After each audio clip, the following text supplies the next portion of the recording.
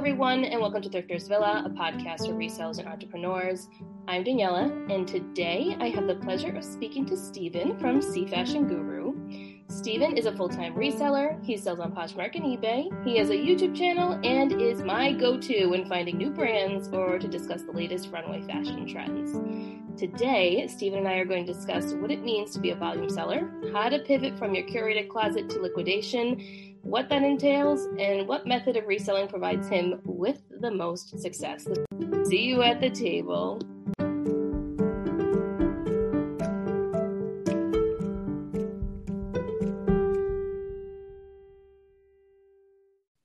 Hi, Steven. Hi, how are you? I'm good. Thank you so much for coming on Thrifters Villa and chatting with me.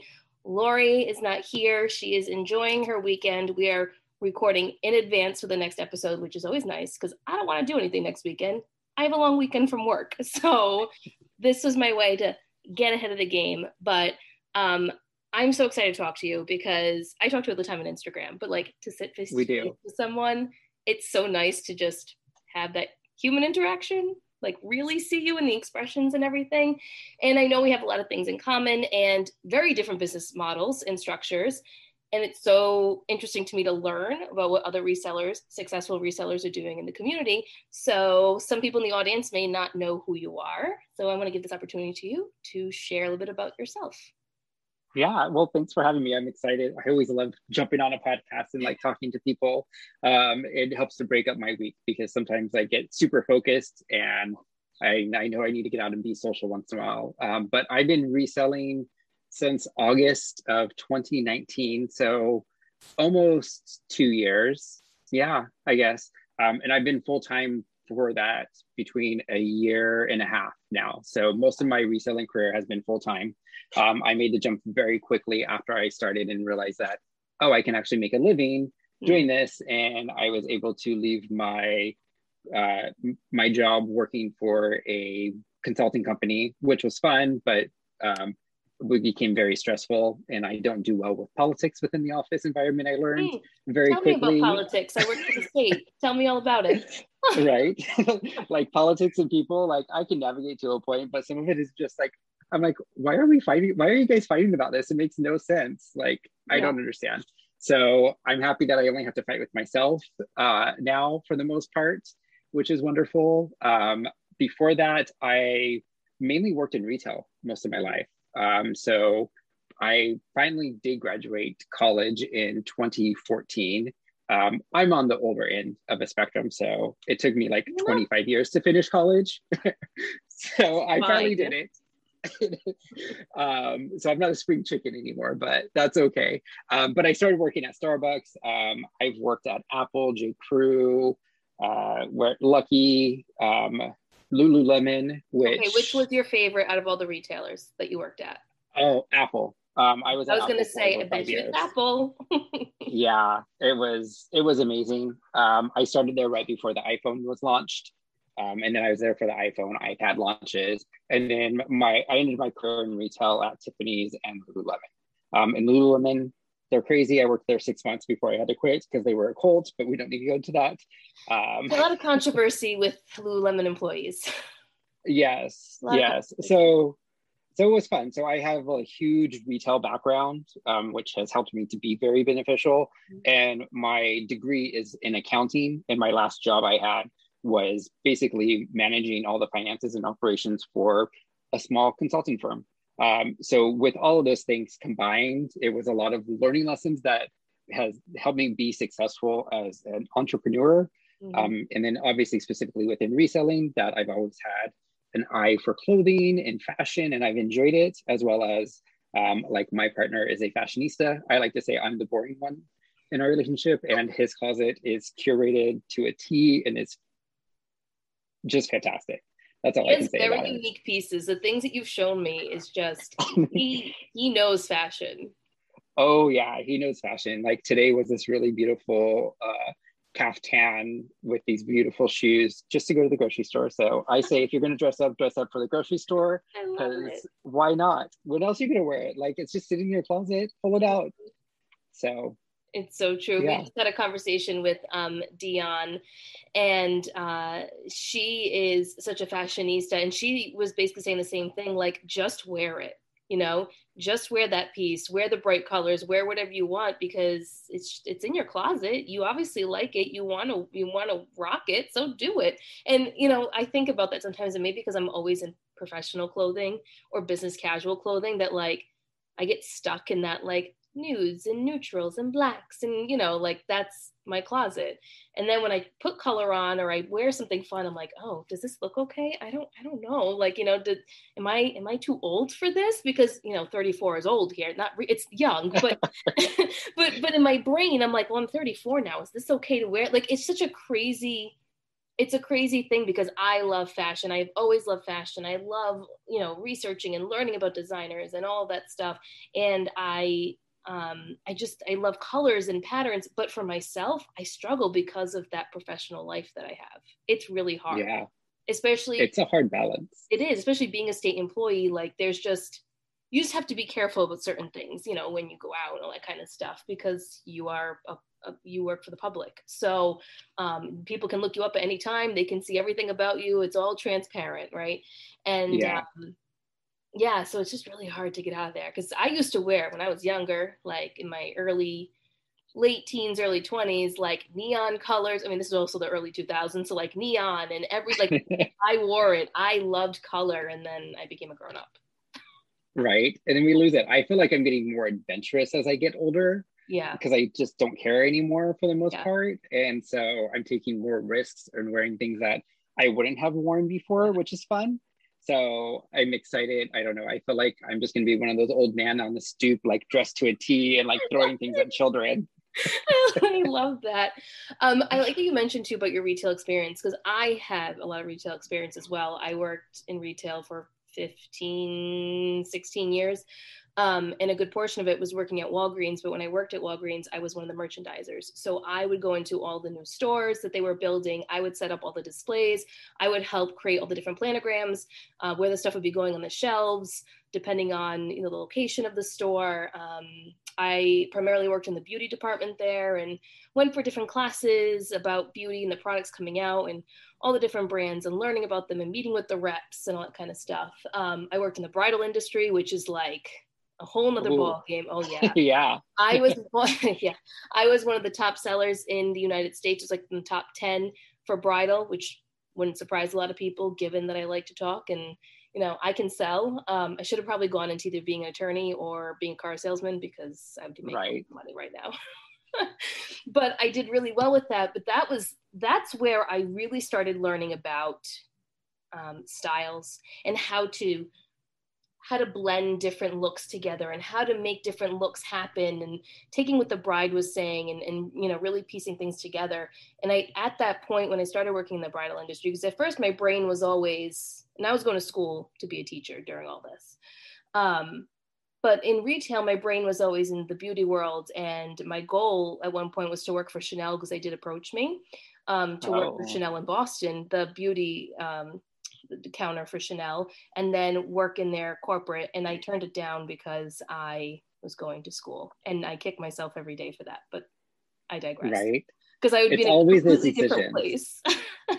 Yeah. I'd be in a really Like different I place. had Louis Vuitton approach me one time and like I talked to them for like a few weeks and I didn't do it and I don't know why. This It's was yeah, it's just the place in our life at the time. Like, it just wasn't the right time for me to go down that way. And then, you know, you can always say what if, but it was nice to be recognized by such a prestigious brand, right? Like that was nice. yes. But being in the bridal world made me realize that someday I want to own a store. I always used to say that I want to own a store, clothing. I want to be able to dress people of all different sizes, but I never knew what that meant. Um, and I always used to resell. So resell wasn't anything new to me. I used to always take things that I wanted and didn't want anymore and flip them, and then buy things that I wanted. I always did that, but I didn't know this was a job. I had no idea Yeah. this even existed, right? Um, so it's funny how reselling comes into our lives. Like, for me, it was really the bridal world and learning that I can help people and create a store of my own, and then finding Poshmark and all these different things. Yeah. But I think retail in general, plays a big part, if you have a retail background, in how you run your business as a reseller. Yes, absolutely. And I had no idea about reselling until 2 years ago. Yeah. Like I was not on my radar. I didn't know that, like, I knew I could take things to like Crossroads or Buffalo and they would take my items, and they always took my items. And I was like, okay, sweet. But I never knew there was actually platforms. Like obviously I heard of eBay, but I never actually sold on eBay. And I didn't, like, my very first item I ever sold on Poshmark was from the bins.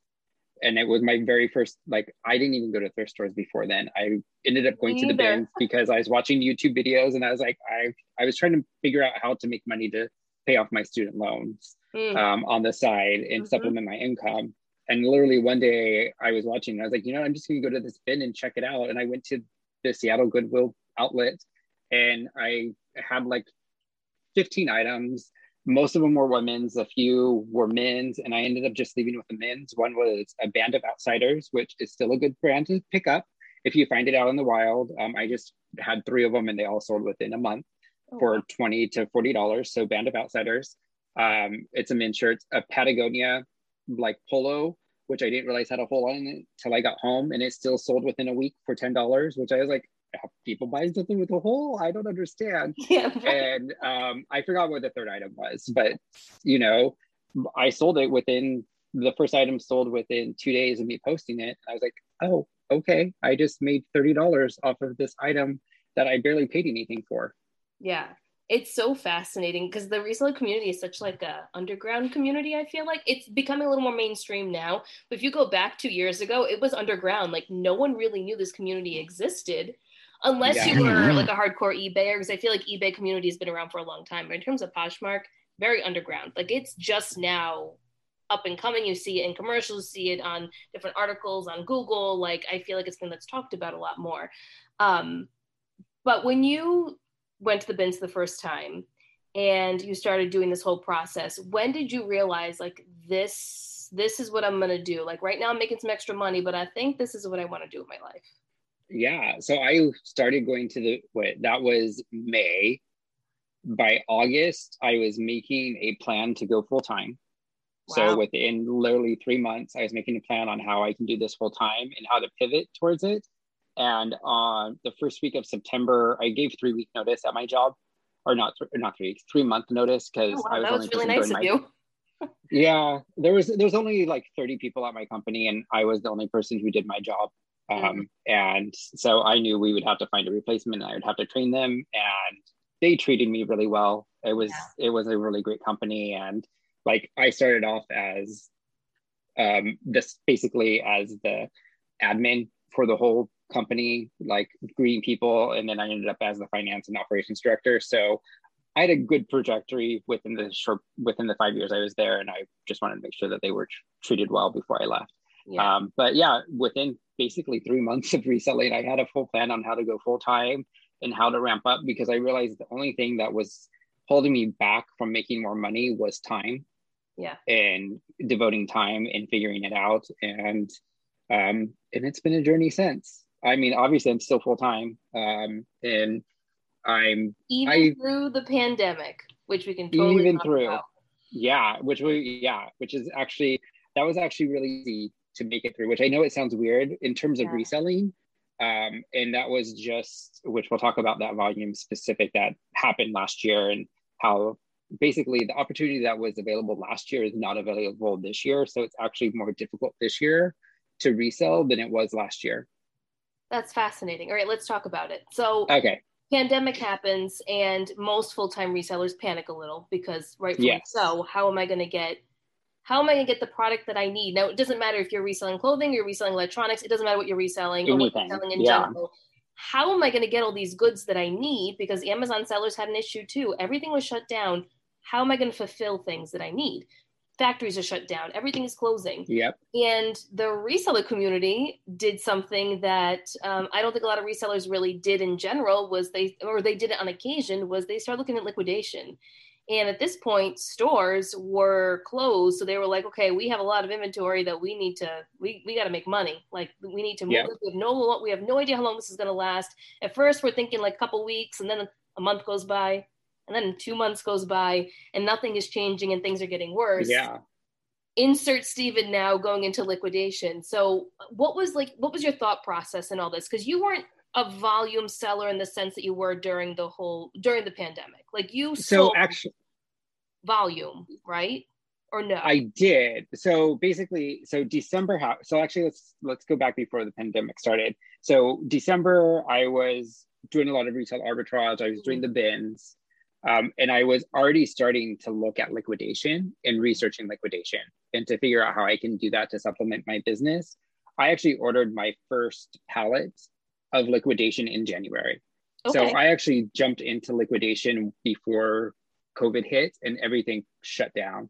So my first pallet that I ordered was 1,000 items, unmanifested, that was delivered to my apartment complex. It gives me anxiety. Yeah, and it was this apartment complex. I talked to the owners of the building. I was like, hey, I have this coming. I plan to have it within 4 or 5 hours, like emptied out and taken away and everything. And they're like, yeah, that's fine. They worked with me really. So I worked with them and I was able to do that. So I found liquidation and started buying it before everything switched over. So I felt like that I had a leg up in which was beneficial. And I did that research before. But I feel like before we dive further into that, like what is liquidation and where is it? So I feel like there's 2 different levels of liquidation. There's one that I call Instagram liquidation, which is basically B&G, Quick Lots, Jomar, Boutique by the Box. Those places are what I call Instagram liquidation.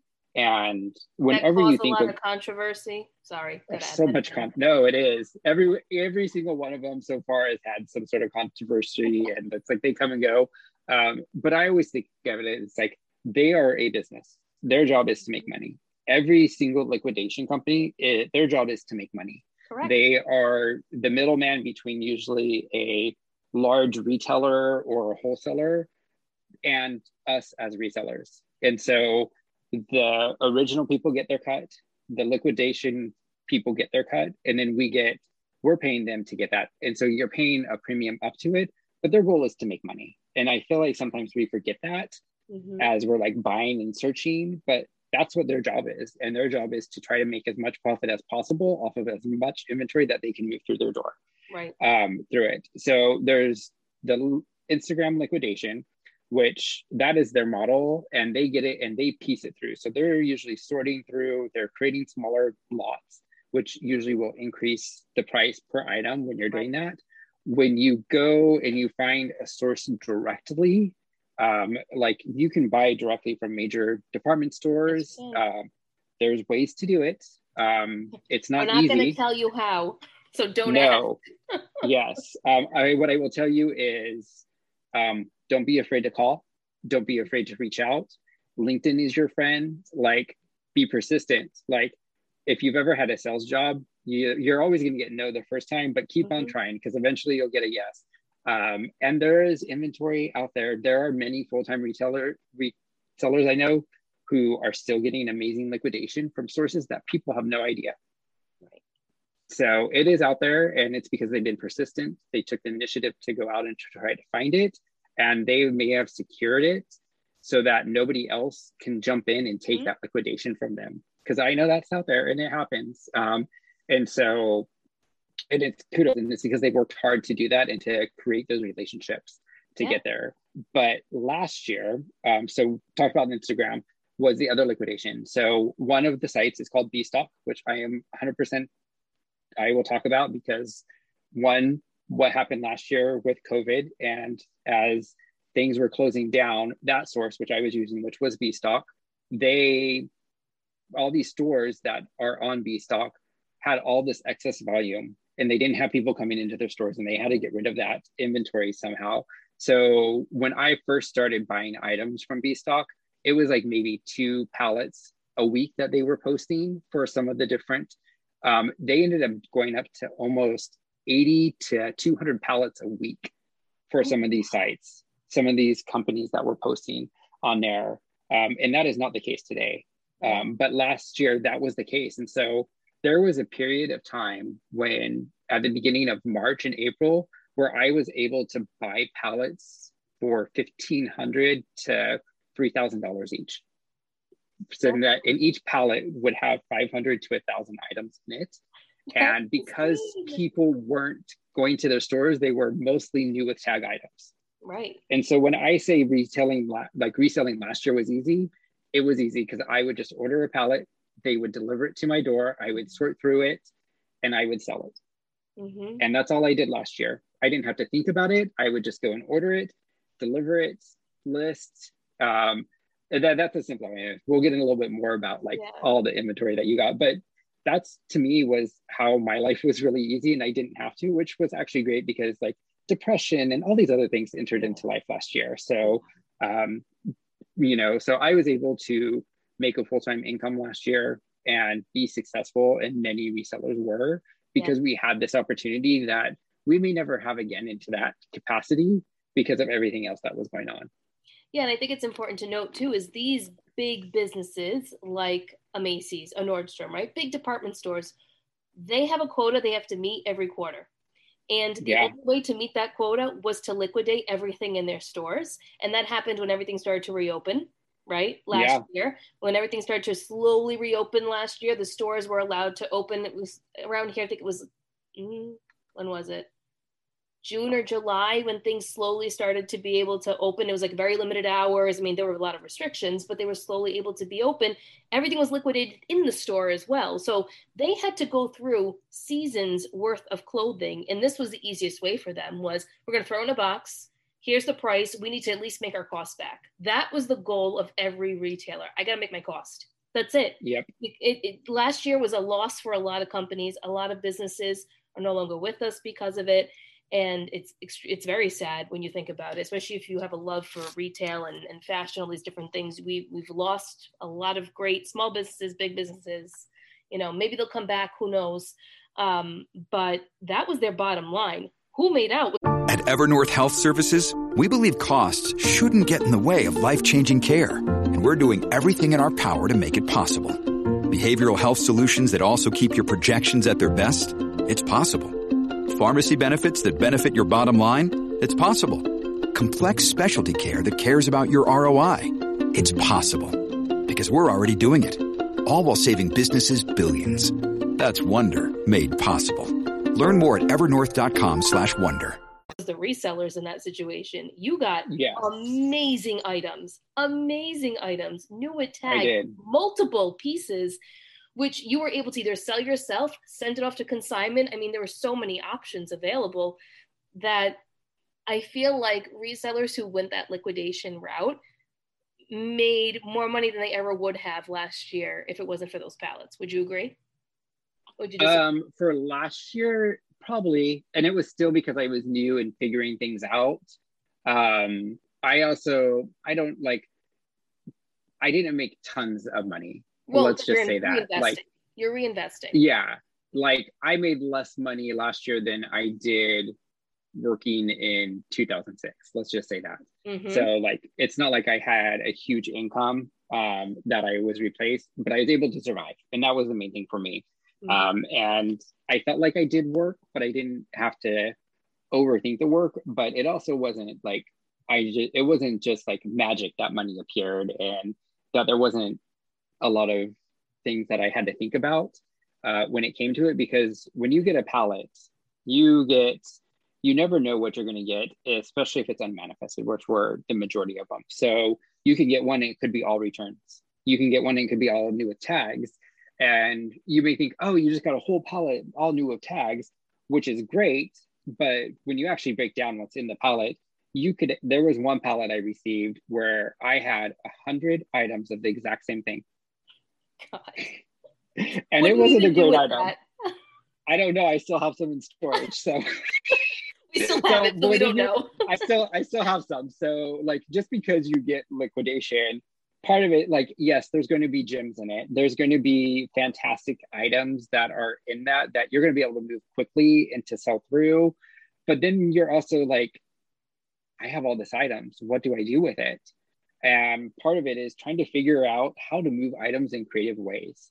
So at the very beginning, I was doing some reseller boxes. Mm-hmm. So I didn't usually announce it publicly. I on Instagram, from people who I've connected with, mm-hmm. they were buying directly from me. So I'd sell them 50 pieces at a time for $5 to $10 a piece, depends on what the boxes were, because I wanted to make sure other people were surviving as well, because Right. they may not have had access to this, and like, you know, they had a family to take care of, and like, I just have me to take care of. And so I was helping other resellers, but not publicly, only ones Right. like here and there. So like I did that for a while, which it did help to supplement part of that income and getting rid of that. Obviously ThredUp was huge last year for so many resellers. I'm on a bad list, so I can't sell on ThredUp right now. But basically, like I would send so much stuff to ThredUp and put it in the box, because I'm like, I just needed to make my cost back through ThredUp.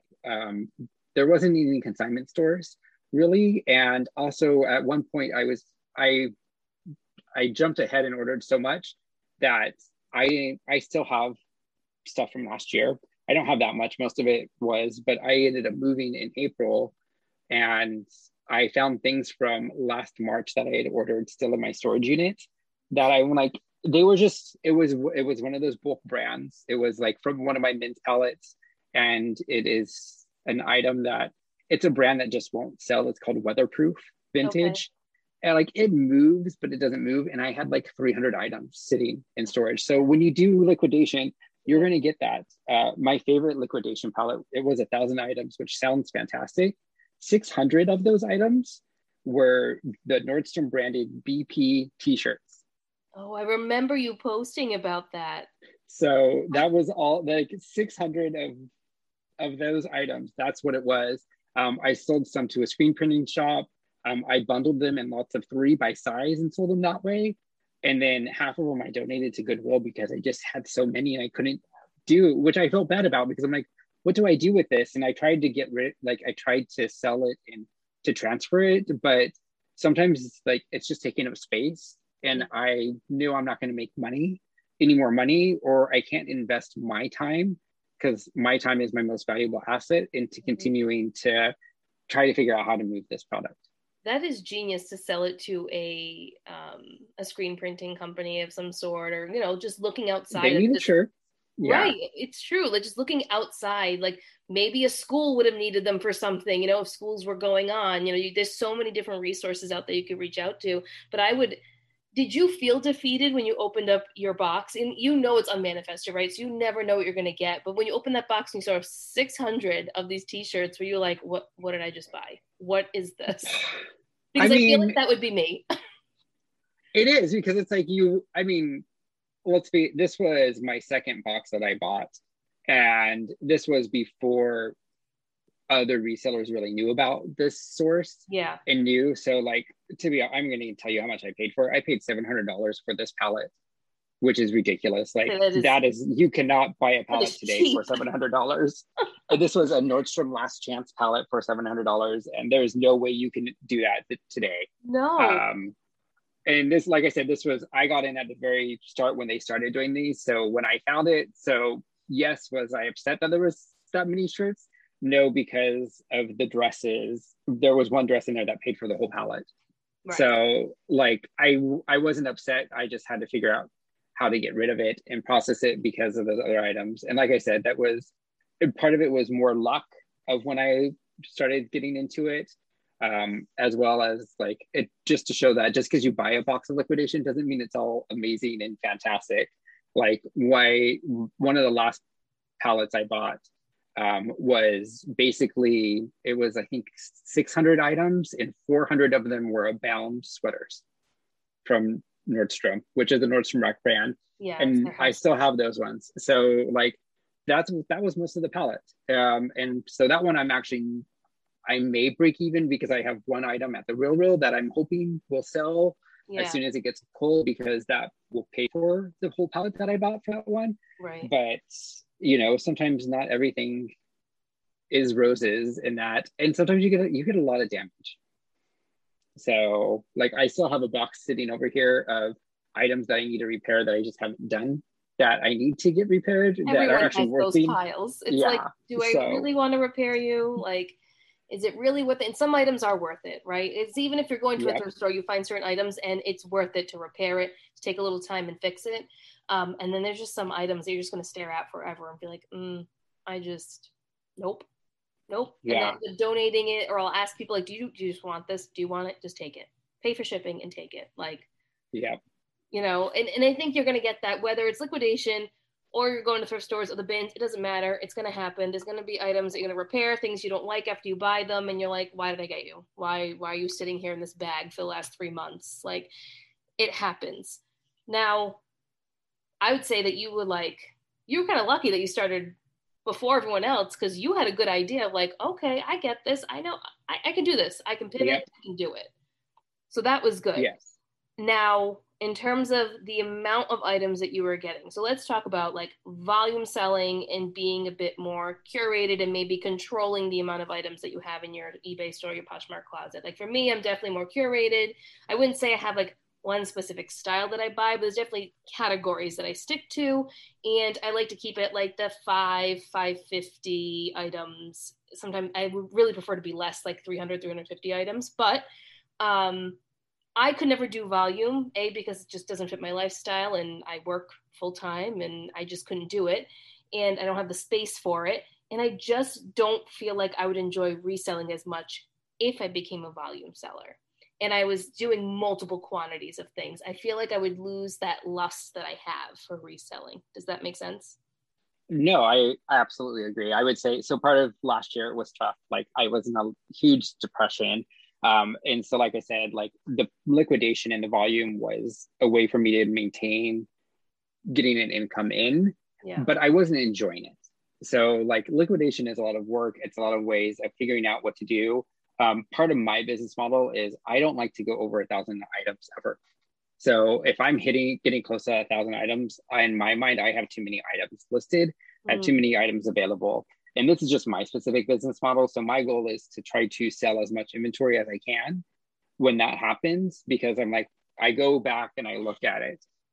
Now that I've been reselling for 2 years, it falls into two different categories. One, there's the seasonal items. So obviously we're in the middle of summer right now. I still have a lot of sweaters left over. Yeah. They were listed usually towards the end of the season. So I'm not too worried about those items because they're going to carry over and they'll sell at the beginning of the season. But if I have them at the end of next season, then that'll be different. But I have a lot of spring and summer items right now that have been listed through one season and we're already partway through a second season. I don't want to hold on to those items for another season. So I will start to bring the prices down.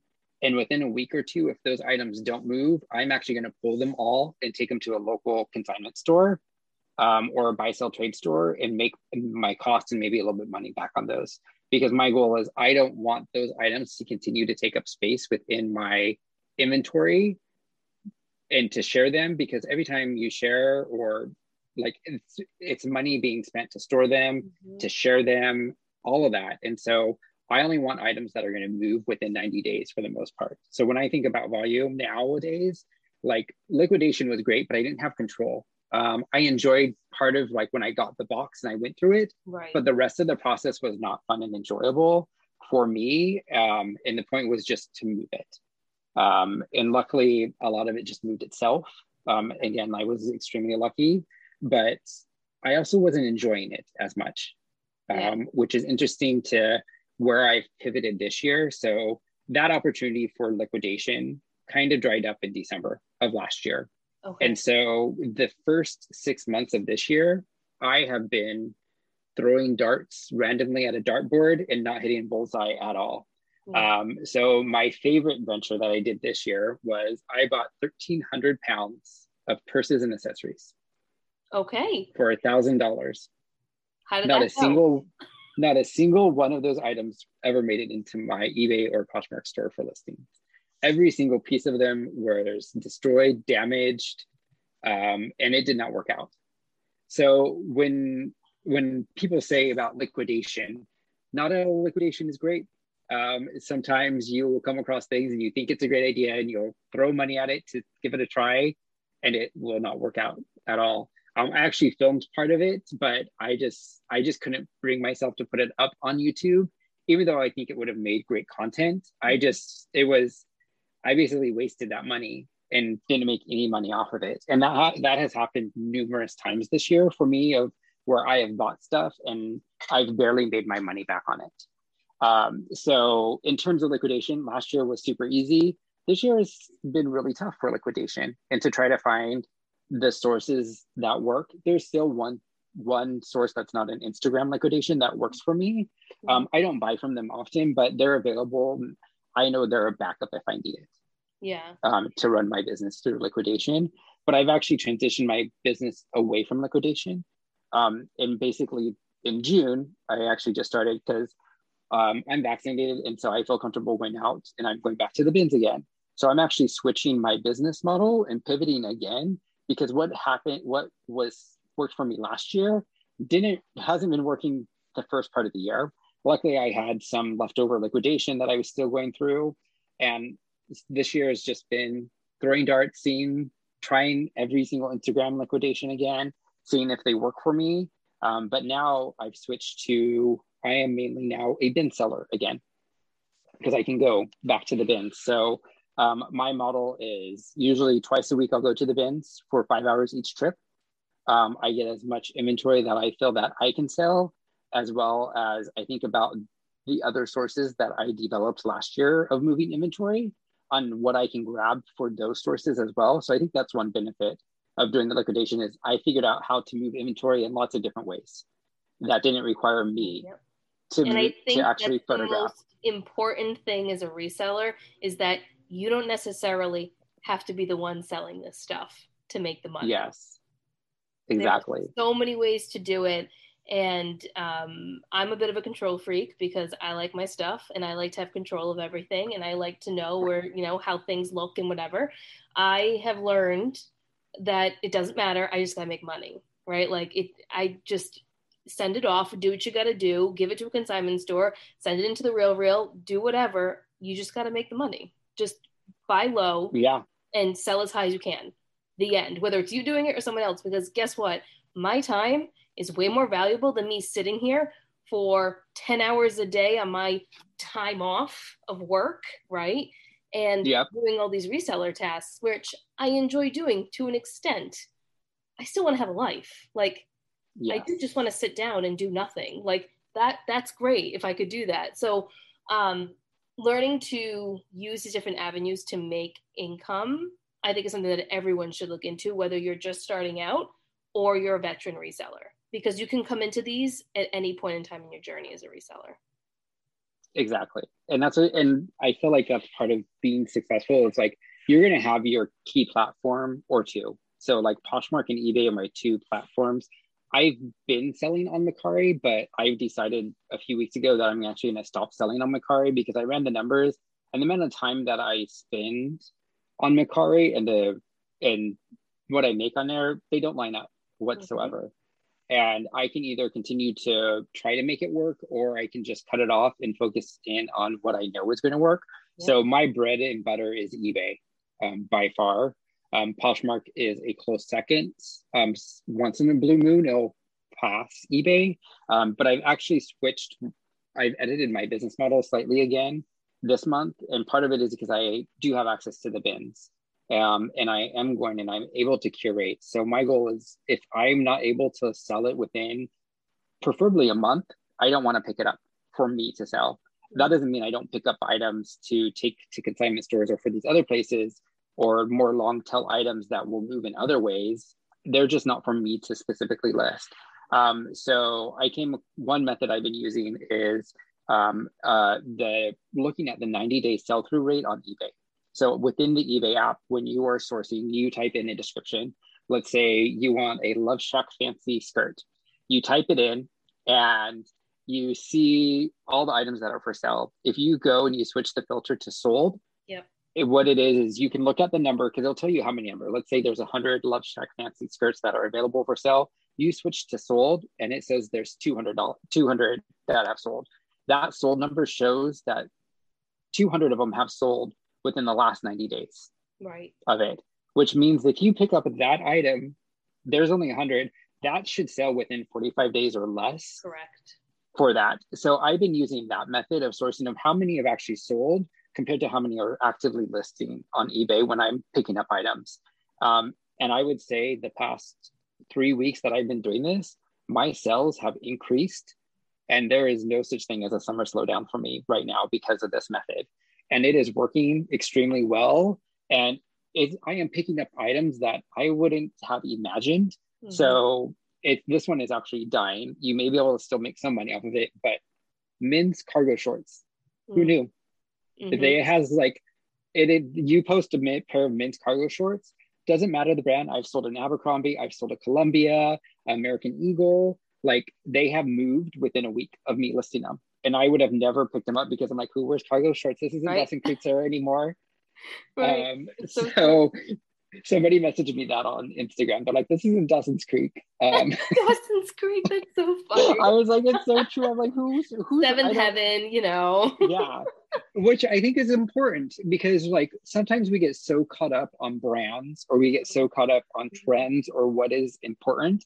Like, that information, it's great to know, but it depends on who you're selling to. If you're on Depop, they're important, some on Poshmark as well. Mm-hmm. But there are core items that no matter what are always going to sell and move, and understanding what those sell-through rates and how quickly those items are moving, to me, are actually more important than understanding the trends. Because the chances of you depends on how you get your inventory. If you're sourcing through thrift stores, the chances of you finding these trends are limited. You can find them, but that's not the bulk of what's going to be in your thrift stores. And so I always say you need to understand what is in your local environment that you can take and resell. So you may, like, I just moved to Portland. Portland has Nike, Adidas, Columbia. They're all headquarters here, which means that all those employees of any retail establishment are going to be their number one buyers of items, which means they're curating and they're going through they're donating more items on a regular basis. So I've never been big on athletic clothing, but I am now because I live in Portland, and you come across athletic clothing. If you live like in Maine, you have LL Bean. Like, there is Garnet Hill. Garnet Hill's another one. They're all there, and specific things within those brands sell. And it's just doing the research to figure out what items are going to move very quickly, so that when you are at the thrift stores, you're looking for those specific items within that brand. Because we know not everything's going to sell within a brand, but cargo shorts within the brand are going to sell. So you pick it up. Or you like this hoodie is going to sell whenever I come across it. And you don't share that publicly because you've done the research, you've done that, and but that's just a way for you to continue to make money. And you can still go after those trends and find those other things. But if you want to make money, sometimes you have to do the research to figure out what is actually selling that other people aren't necessarily buying. And I think this is the difference too between like a hobbyist, right? Because there are a lot of hobbyist resellers that do it because they love shopping and they love finding clothes and they want to give it a second life. And that's great. And that business model works for them. But for someone where this is your livelihood, this is your full-time income, this is how you survive, right? This is how you pay your mortgage and your car bill and all different things. You have to dig deeper. You need to figure out whether you're doing liquidation and volume or you're going into thrift stores and bins. You need to figure out, okay, what does this look like? What's the data telling me? And this is where eBay just surpasses Poshmark, and people can be so much more successful on eBay than on Poshmark, because Poshmark does not give us those tools. Yeah, sure, you can search for a brand in a category and see what's sold, but you don't really see anything else. That's all you see. Is that okay? And you don't know when they sold, how fast they sold. Correct. That's a thing. You need to know, like, did this sell within the past week, or is this like within the past year? Like, I have no idea. Correct. And that's a problem. And that's where you need more of that information.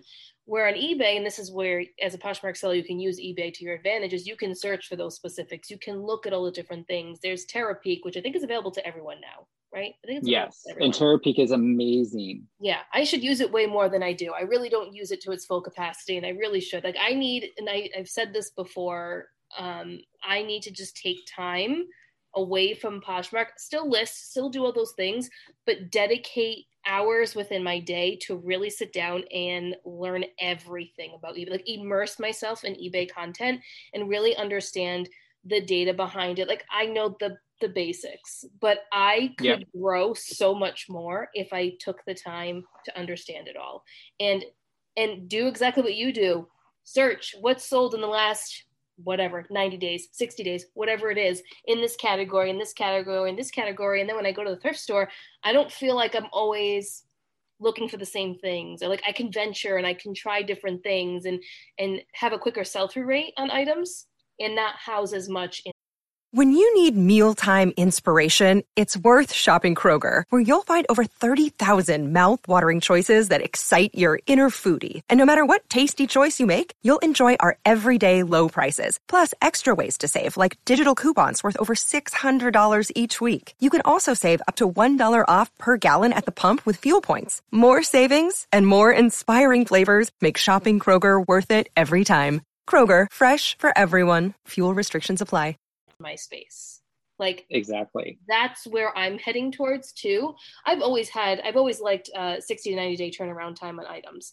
There are certain pieces that I will hold on to no matter what, because I know the right buyer will come along, right? Like, there's just certain brands and certain pieces, certain styles that I could never part ways with, because I want to sell that to someone. I don't want to ship it off to anyone. I don't want to donate it. I don't want to do any of that. I don't want to mark it down. I'm going to wait. Then there are other pieces where I'm like, I don't care. Why did I even get this in the first place? It doesn't work for me, right? Yes. These, not every piece works for everyone. There's a brand that I talk about often, and it's J. Jill. And I think people forget that J. Jill has a big following, and their linen pieces are very sought after. Yes. It is, and the quality is great. There is nothing wrong with a J. Jill piece. It's like a Chico's, right? Like, there are certain pieces of Chico's that do really well. And I think people knock some of these brands, like, but it's considered like a mall brand, right? People want it. Yeah. People want it. Not everyone wants the Gucci and Versace of the world, right? Like, and who's fighting those Gucci's? I've never found a Gucci in the wild. I have never found one either. I found shoes, but that doesn't count.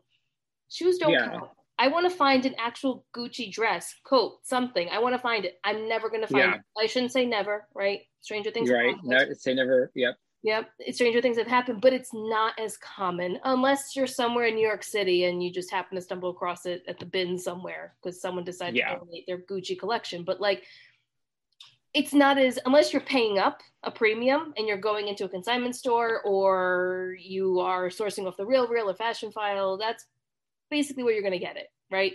Yeah. A lot of these luxury pieces. But understanding, like you said, cargo shorts, I say anything linen. When it's spring and summer, pick up anything that's linen. The brand doesn't really matter. People like linen. Yeah. I just sold a Banana Republic basic linen button-down shirt for like $25. There you go. So like, pay like the fabrics do, just like cashmere. Like, are you going to make tons of money off that one item? Like, I have a Cynthia Raleigh cashmere hoodie that I found at the bins, and I'll list it. I'll probably make $30 to $40 off it, which is perfectly fine for it, which I'm not complaining about. But it's understanding your fabrics, the trends, and I feel like another misconception of like I do all my research on eBay and I ignore Poshmark. That information that you're getting on eBay, so much of that actually transports over to Poshmark. And when, like, for example, Free People, there was a while where I had tons and tons of Free People. Like, I had like hundreds of it. More of it sold on eBay than on Poshmark. So when people are like, because I struggle with Free People. I mean, luckily it was all new with tags that I had, and my pricing strategy is when I'm running comps, I look at the bottom like 10th of the comps for what they're sold at, and I price similar. My goal is to sell my item close to that. Right. So because I want to move my items, I don't price at the top end of comps. I price where if somebody is searching for my item, I want it to come up, which we can actually talk about that specifically around impressions and business strategies on how, like, when you are creating your listings, like, my goal is I want my item to be one of the first items that come up on eBay, and that it's a price that when you look at the comparing prices that you're like, that's a good price and I want to buy it. Yeah. And so it's like understanding how people search on the different platforms, I think, is important, and how people search on Poshmark and how they search on eBay is very different. Because on Poshmark, when most people probably have their sizes set, they're searching on there, but you can't set your sizes on eBay. And so it's like how you create your titles and how you structure for SEO is extremely important. And again, that's why I focus on eBay instead of Poshmark, because by doing those for eBay, I'm able to take that and transfer it over to Poshmark and still be successful. But I'm aiming to please the eBay algorithm. And to, like I said, if my item shows up on that first page of eBay and it's the best price for the size that they're looking for, more than likely they're going to buy my item compared to somebody else's item on that page. That's so true. And so I'm sitting here like thinking to myself, like, you're a jerk, Daniela, and you price everything really high on Poshmark. But I feel like that's the culture on Poshmark, is that you have to price that 25% higher because of offer and all those different things. That's the culture on Poshmark. But I've never thought about taking that, and when I'm cross-posting it to eBay, adjusting to the platform. So I know when I search on eBay, I'm always searching by price. Searching by price. I'm doing lowest to highest, and I'm looking within, and whatever my title has, like, I don't know, I'm looking for Lululemon size 12 leggings. Like, that's what's going in my title, because I know that's how eBay works.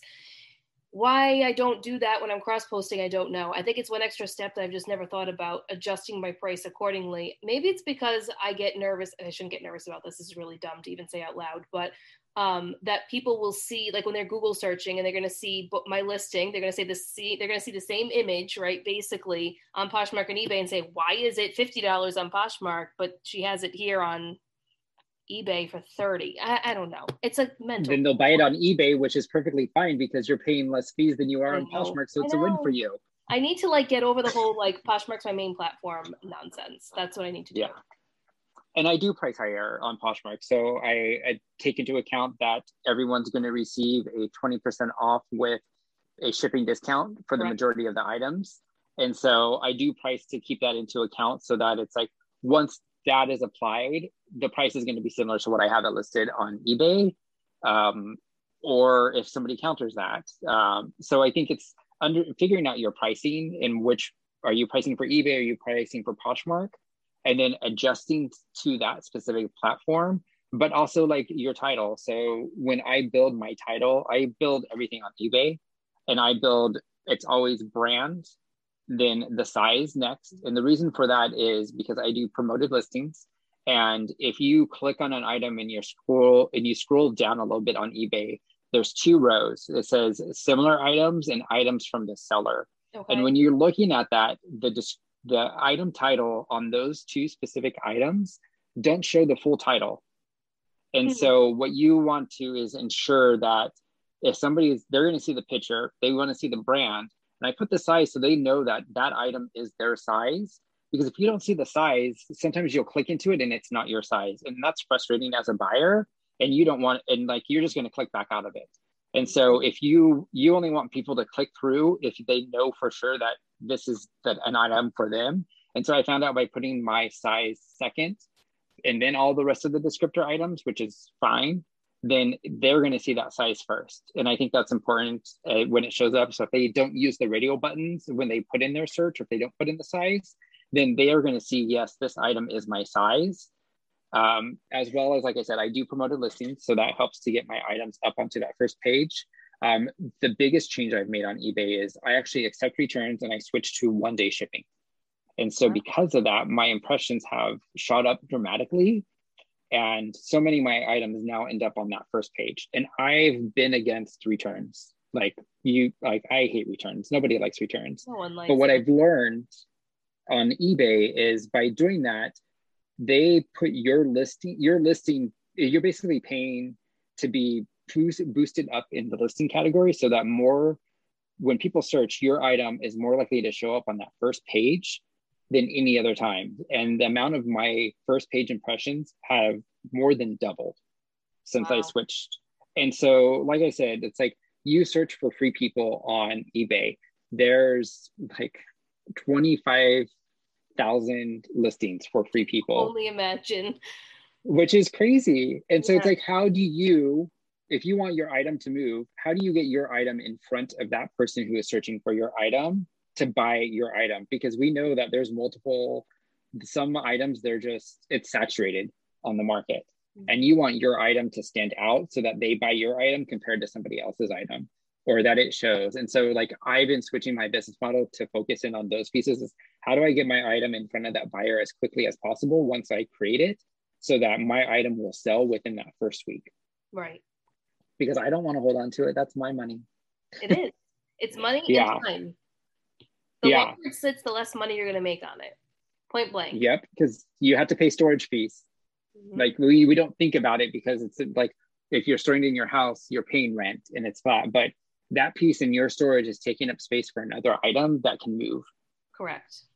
And so when I say I don't like to go over 1,000 items, it's because I'm trying to move through my items so that it makes sense and I'm not paying as much per item to store or to think about it or to share because it's already out and moved through. And that's part of the cost. And we need to get rid of sharing. We're just going to throw that out there. Oh, I mean, everyone should just use a bot. I mean, I've been using a bot since my second month on Poshmark.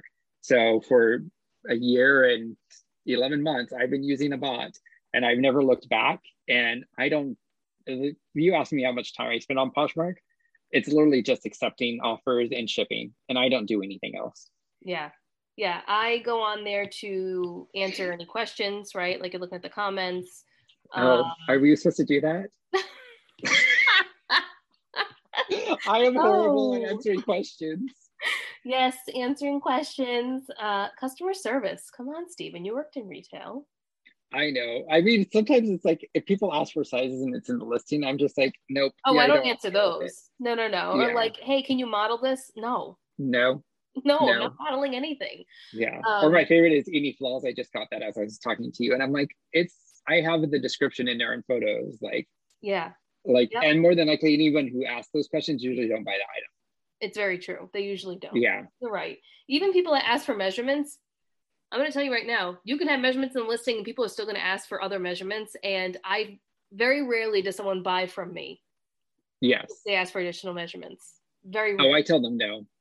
I'm not afraid to tell people no. I've told people on eBay many times that this item is not the correct item for you and I wish you luck. I have. They've asked, because they'll ask all these questions. I'm like, you know what, unfortunately, this sounds like this item is not a great fit for you. If there are other items as well that are available on eBay and they're going to be best. And one lady was like, thank you so much. I appreciate this honest feedback. And I was like, okay.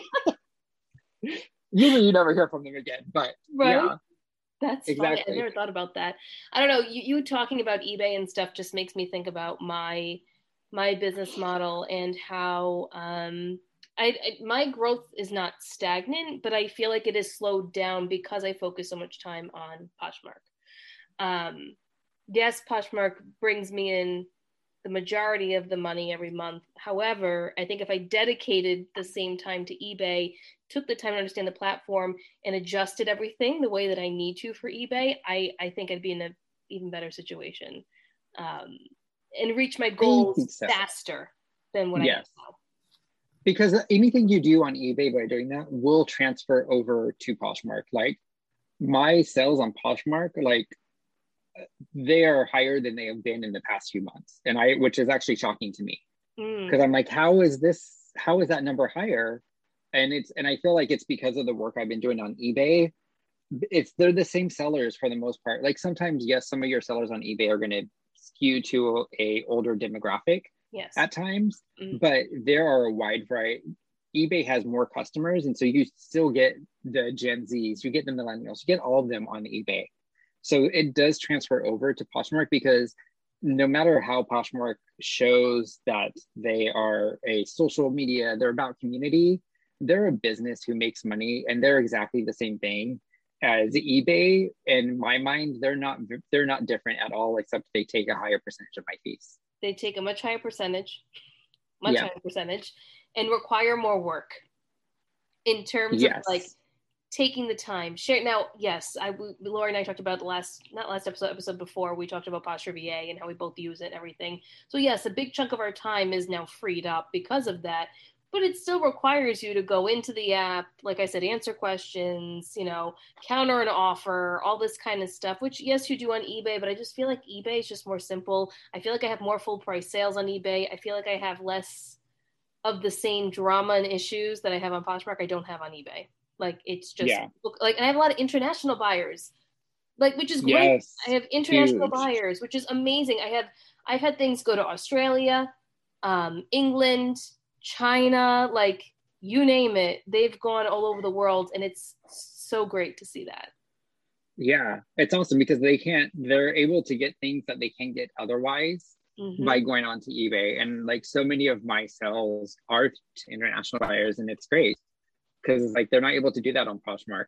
I've bought things from the UK of like my favorite brand is COS. And from in terms of like an actual store, and sometimes they only have things available in the UK that aren't available in the US. And so it's like I will find them and buy them so that I have that because I want that. Usually they do the more unique pieces that are available there instead of here. So but yeah, in terms of volume, it's like you can be a volume seller and move through inventory quickly once you start doing the research. And there's items that I pick up that I don't care about sell through. I don't care about anything. It's just I love the item, and I am going to pick it up. Pieces. Yeah, and I'm like, that is for me. I love it. I'm going to photograph it, and I'm going to have it listed in my store because when I see it, it'll make me happy. Exactly. Sorry, my cat's fighting. Oh, yeah, they're fighting with each other. So I was like, stop it. I threw something. I threw a little cloth that I had at them and they stopped. Yeah. But I think for anyone, even if you're not a volume seller, I think the more learning how to use the data that is available to make informed decisions is going to help your business. So if you are a trend seller or you only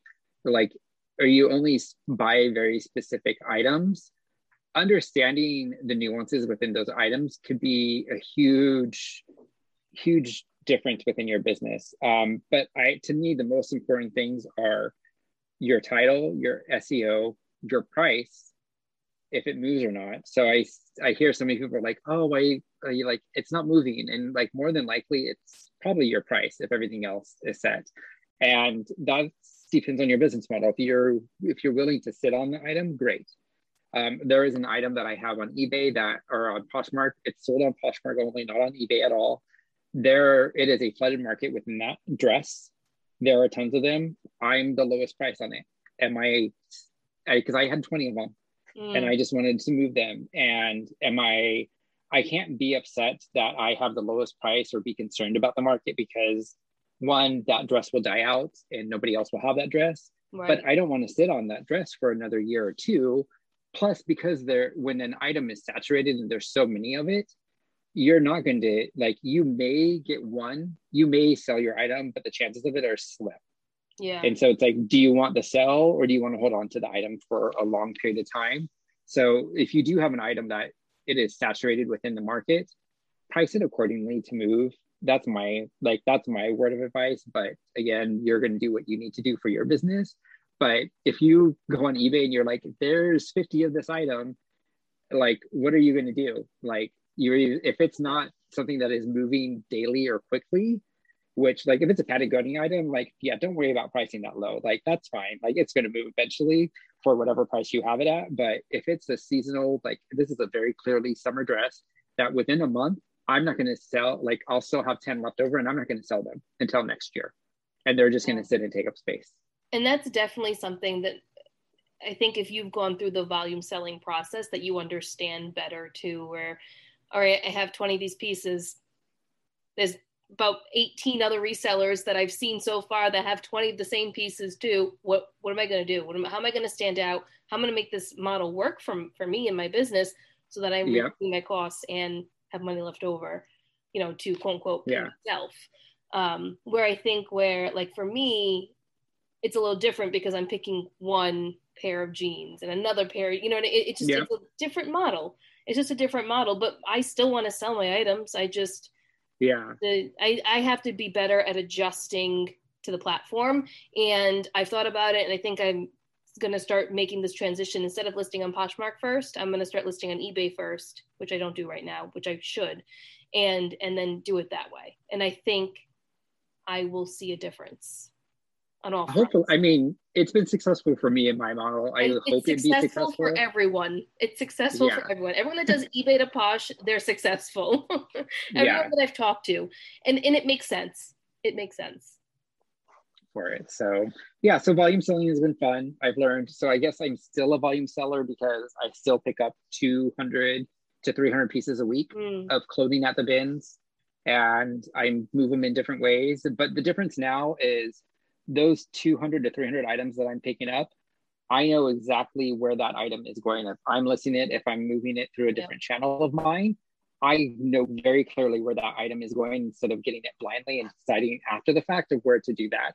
So I actually envision that my business will grow this year because of that, because I have full control over the inventory that's coming in instead of blindly coming in and figuring out what to do with it after the fact. Like, I don't pick up an item that doesn't have a very clear purpose of where it's going or what I'm going to do with it.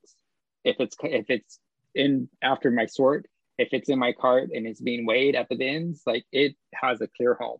And like, if you were in my room right now, like, it is a disaster. It is always a disaster because there's like piles of everywhere. Like, this is going here, this is going here, these are being photographed. But that's how I run my business. And like I said, like, I list around 150 items a week. And my schedule right now is Monday, I list 20 items and I go to bins. Tuesday and Wednesday is shipping and listing all day. And I try to do 20 to 40 listings each day.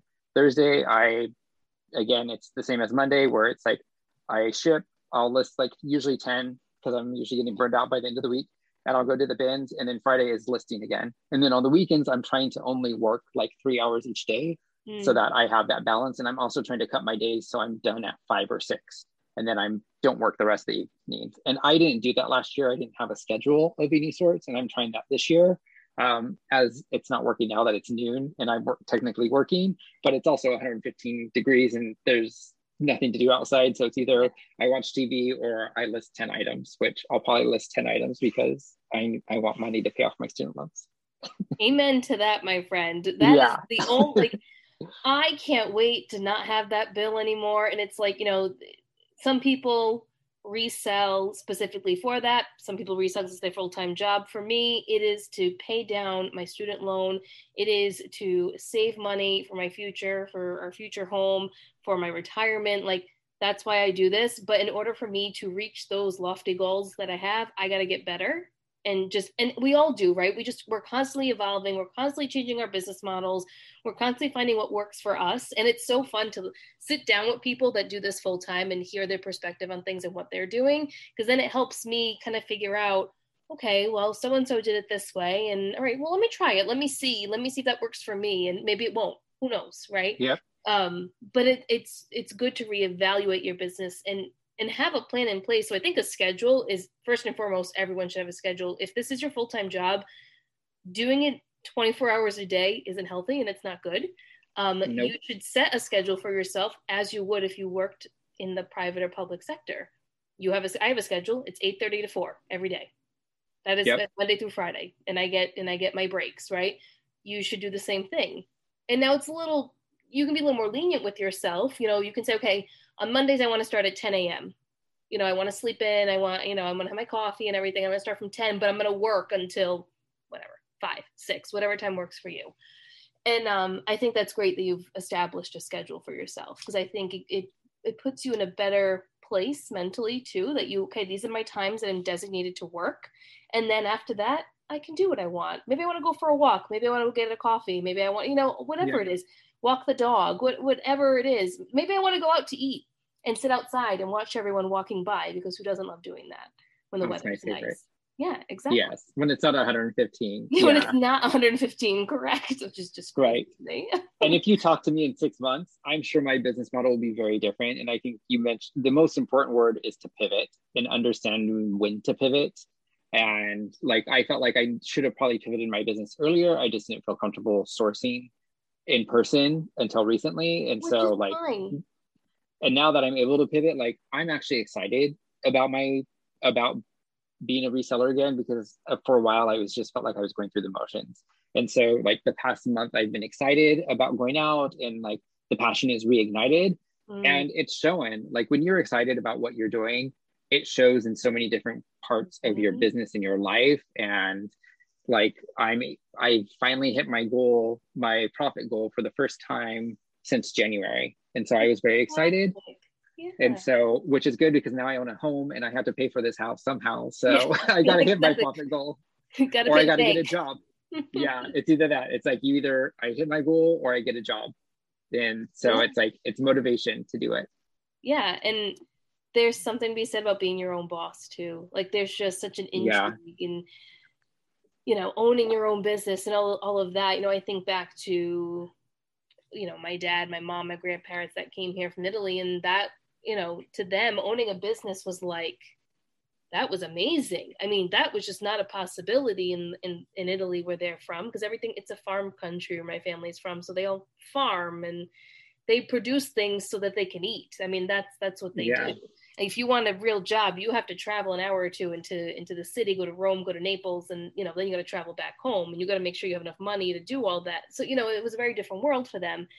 And entrepreneurship is always something that's been instilled in me, and it's a part of me that I don't think I'll ever owning something will always be something that I do, right? Like it's never going to go away. It's just getting better at it. So let's talk about, you don't have help. No, just which me. I think people are going to think you're crazy. They're going to be like, what do you mean you don't have help? Yeah, no, I currently don't have help. I had a VA. I've had two VAs. Both of them lasted, the first one lasted a month. The second one lasted a month and a half. And a part of it is I'm a control freak, let's be honest. But part of it is I felt like the time that they were spending, there were some things that were helpful and some things that weren't helpful. But one thing that I feel like is one of the most important pieces that's harder to teach people is your title. Your title, when it comes to eBay, is like one of the most important things that you can do. Because again, your goal is to get that item in front of that person searching. And your title is one way to do that. Your photos, there's lots of different factors, but that title is important. And if you're outsourcing that title to somebody else to create for you, sometimes you're doing yourself a disservice because they may not have they don't have the same breadth that I have of knowledge around brands, of items, of item descriptions. And that became very apparent from both of my VAs that I had, where they were doing a good job, but they weren't doing the job to the level that I needed them. And it would have taken them a year or two to get to that level. And I didn't have time to spend to train them to get that. If you have time and you find a VA that's able to do that, great, absolutely. Do I still think that you can have a VA doing things for you? Yes, there are things that I find myself doing that I'm like, oh, I should probably eventually get somebody to start to doing this. But I would love to have somebody just photograph for me. Yeah. And then I would list the items. Because I feel like I said, the description and how you build your listing is the most important thing, because that's how you're connecting with your buyers. And so making sure if you do have a VA that you are clearly going through and analyzing their work in what they're doing. I'm actually to a point where I actually may get a VA again, in the sense where it's like, I will build the title and the description and they'll go through and click all the boxes on eBay. But even going through that, I go through. So when I do eBay, I do a lot of sell similar. So I'll go to an item that's sold that I have, and I hit, I have one of these to sell, and you hit sell now. The benefit of that is most of the time, if they filled out all the little drop boxes, they're already populated for that item. So you don't have to fill as many of them out. But one thing when you're doing that, you realize that a lot of them, people enter the most random things into them, or they don't select the boxes. And I'm really big on, if the option is not available in eBay, do not select the box. Because what that means is if somebody is searching for it, eBay is not going to show that option as a clickable item for them to search on. So when you're typing in a fabric, sometimes, but I noticed my VA did this for a while, and she kept on doing it after I told her not to. Is one of the reasons she's not with me right now is she would still put in the whole fabric. So she would just copy the fabric from the description and put it into the box instead of going through and clicking the boxes. And at times when you're searching on eBay, sometimes what they'll do at the very bottom, they will give you the options of cotton blend. And if you don't have that box checked, then your item's not going to show up there. So understand, that's why I say it's like understanding the data and how people search, or how eBay shows the information to people, is the most important thing to get your items seen. This episode is brought to you by Bumble. So, you want to find someone you're compatible with, specifically someone who's ready for a serious connection, totally open to having kids in the future, is a tall, rock-climbing Libra, and loves rom-coms with vegan pizzas on Tuesdays just as much as you do. Bumble knows that you know exactly what's right for you. So whatever it is you're looking for, Bumble's features can help you find it. Date now on Bumble.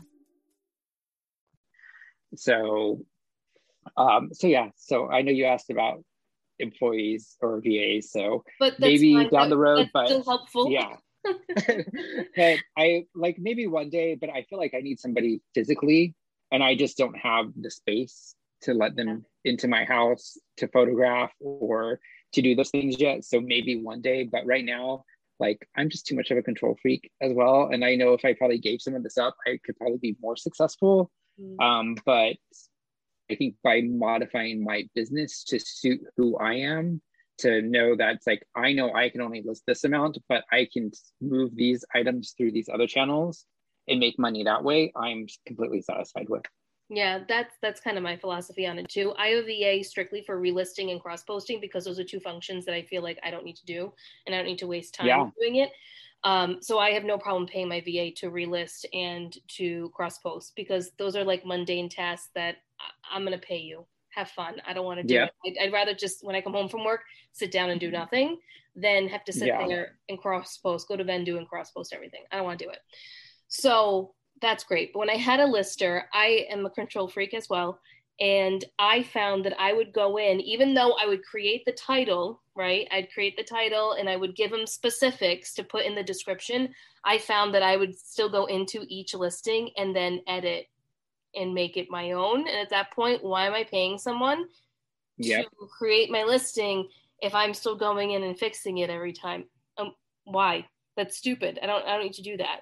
So I stopped because it was just a waste of my time and a waste of the VA's time and a waste of my money.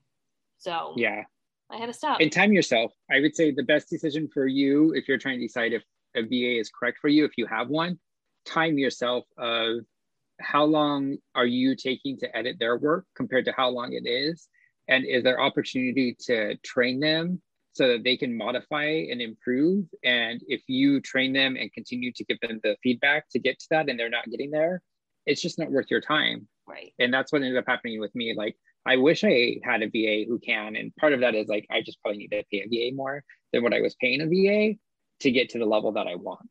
And right now I'm just not like, I'm reassessing my business and I'm getting everything back up onto track to where I want it to be.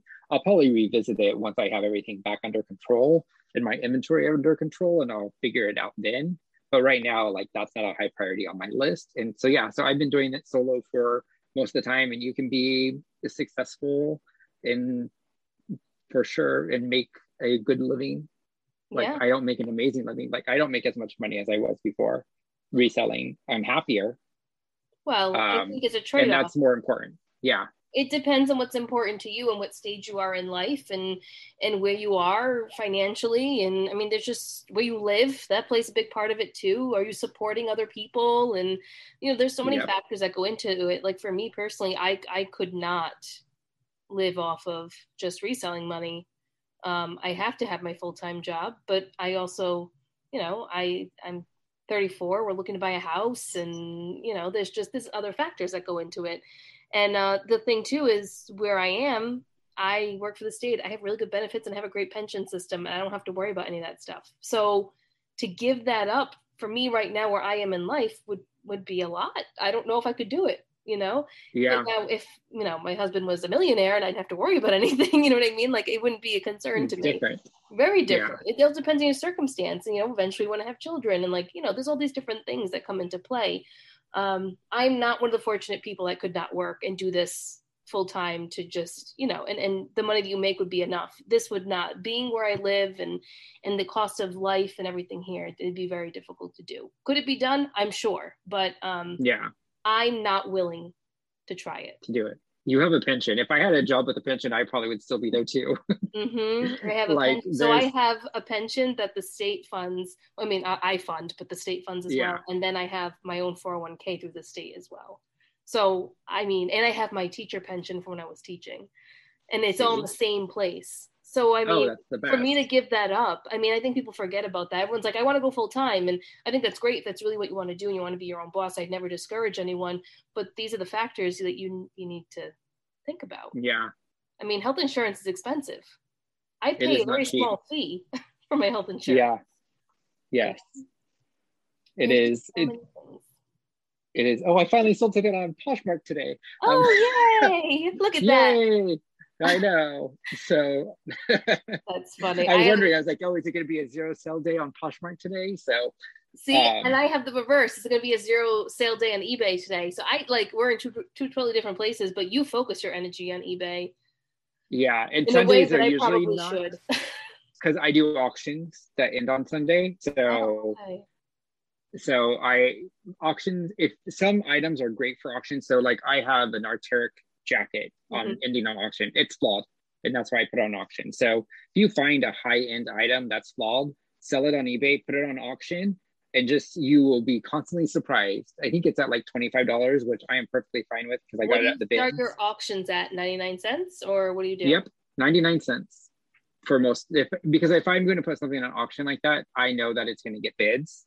And the idea is that if you don't want to put everything on auction at 99 cents because that doesn't make sense. But if you know it's a sought after brand, especially Arc'teryx, even flawed, like the lower you start it, the more bids it's going to get and the more people are going to follow it and bid on it. And sometimes it's fun. Like I sold a random piece of electronic that I found at a thrift store. I was going through it. I only knew it because I didn't know what it was, but it looked like it was from the 70s and it was made in Japan. And so it's like any electronics made in the 70s in Japan are going to be sought after. And it actually tested like vinyls and tapes and like their frequencies. Yeah. And I started it at 99 cents and it went for over $200. Oh my God. I was like, okay. So, so don't be afraid to look at electronics. If it looks like it's from the 70s and made in Japan, like most definitely like see if there's comps because more than likely it'll sell. But that's a little fun. Like there's more than clothing.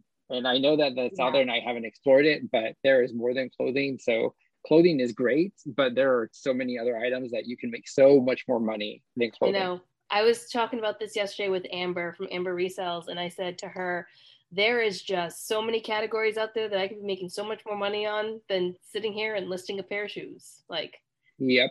I could go out and look in like the electronics section, look at the home goods section, and like really search each piece. Probably be really surprised at what I find. Yeah. So, but it's interesting. That's like, I got to learn a lot. Like that's a lot of learning.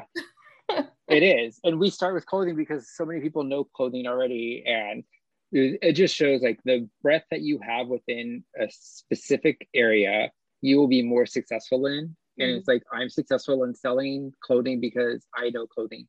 I sew, I've taken pattern making classes, like I know intricacies, like I know descriptions. And there's just so many things that go into it.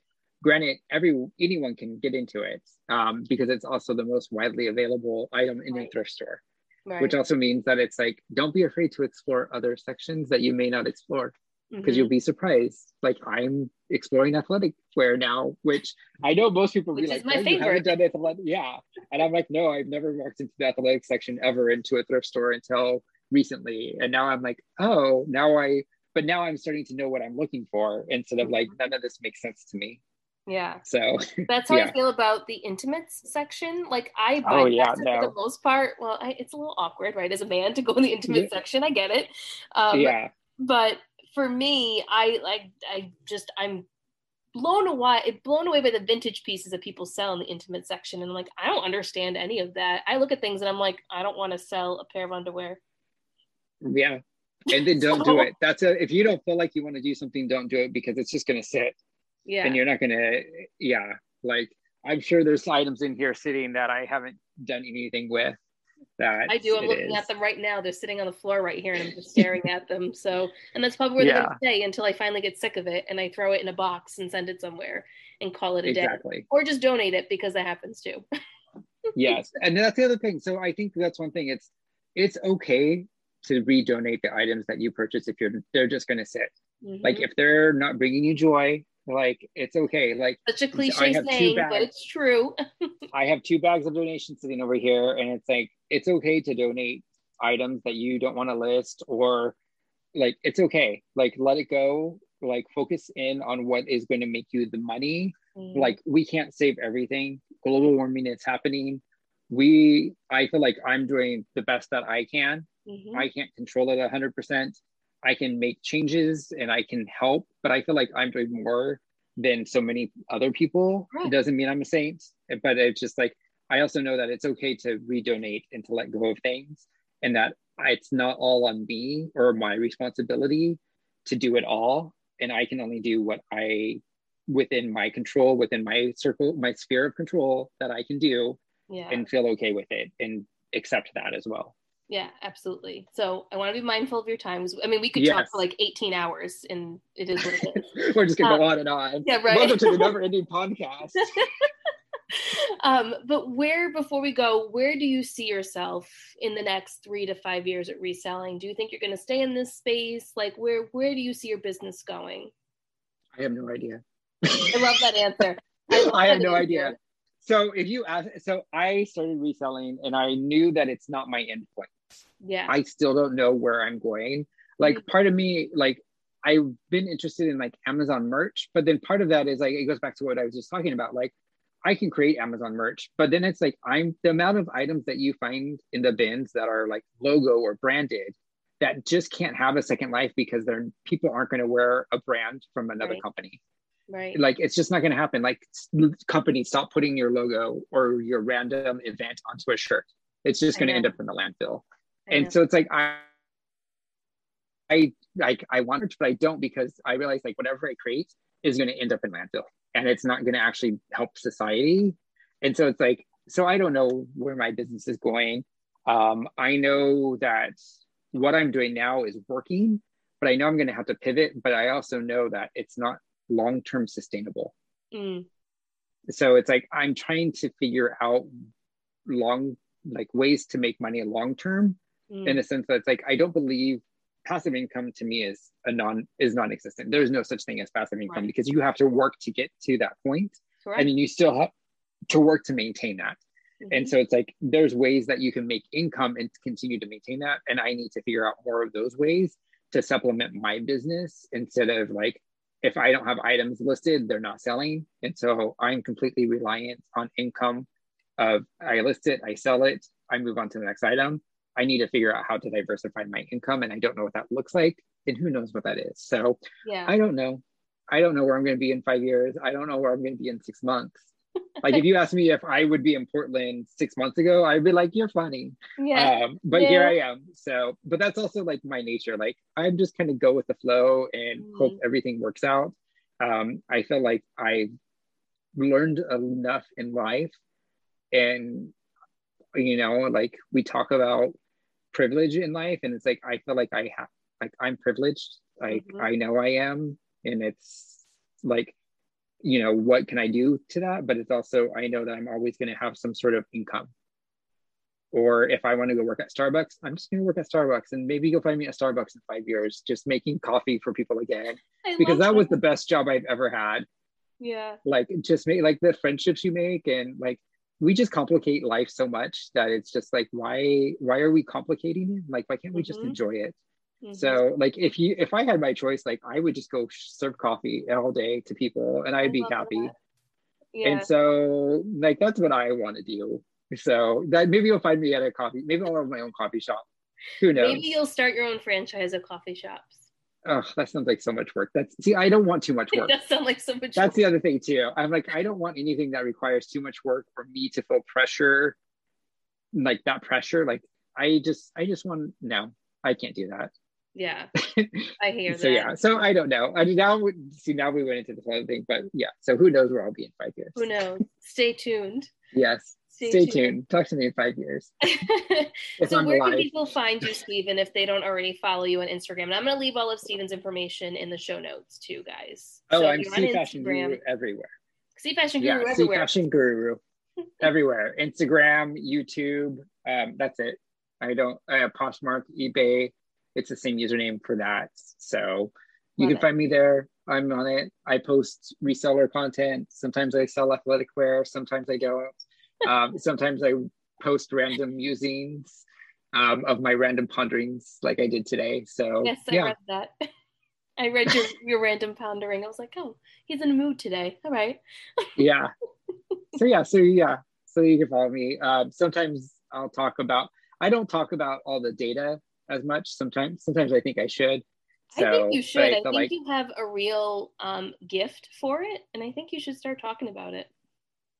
Yeah. So maybe I'll do it. Maybe I'll make some YouTube videos about it. So I think your advice you gave today would make great content, and people would watch it because it's a good eBay beginner, like novice information that people should know. Yes. So you heard it here first on Thrifters Villa. Well, no, you didn't, because I learned it from YouTube. Okay, well, you heard it from Steve first here, okay? Yes, exactly. And that's the other thing too. We'll leave on this. Everything that you think is new or hasn't been done has been done. Somebody's done it. Yes. I'm just going to say that, like, everyone is stealing from each other. Everyone is taking content from each other. It's already been done, and it's just being taken and maybe put into a different package or something new. And what we do with it is our own priority. Recognizing those people who thought of it before, who you may have learned it from, is also important as well. So sometimes it's like my knowledge is just, I've watched so many YouTube videos from people. It's just like, this is how I develop my way. Right. But again, I learned it all from somebody else. And so very few things I think are new and exciting these days. And it's just repackaged and done differently. And so that's just my thought process. I agree. My musings. I don't disagree with you. I agree with you. We try to be unique and different, but someone's already done it. We just repurpose it and make it look different. That's all. Yeah. And that's perfectly fine. Yes, it is. Just give credit when credit is due, and don't steal people's exact designs. Yeah, don't do that. That's not good. Yeah, that's all. So, okay. This was so much fun. Thank you so much, Stephen. It was so nice to sit down and talk to you like a regular human, using our voice and not typing it out on Instagram. And I'm glad that people are able to hear you and your background and what you've done over the last very short time, 2 years really, and how you've grown and developed, and you've made this business your own, and it's successful. And I think that's wonderful. So thank you so much for coming on. Thank you. And I will talk to everyone next time with Lori. She had a nice 2-week break, but she's coming back. Bye, everyone. Hey everyone, thanks so much for listening to this week's episode. This is just a reminder that Thrifters Villa's Patreon is officially live. You can find us on patreon.com/thriftersvilla. It is just $5 a month where we're going to offer you bonus content, extra episodes, a free downloadable a month, and live events. So make sure to check us out there, and we will see you next week.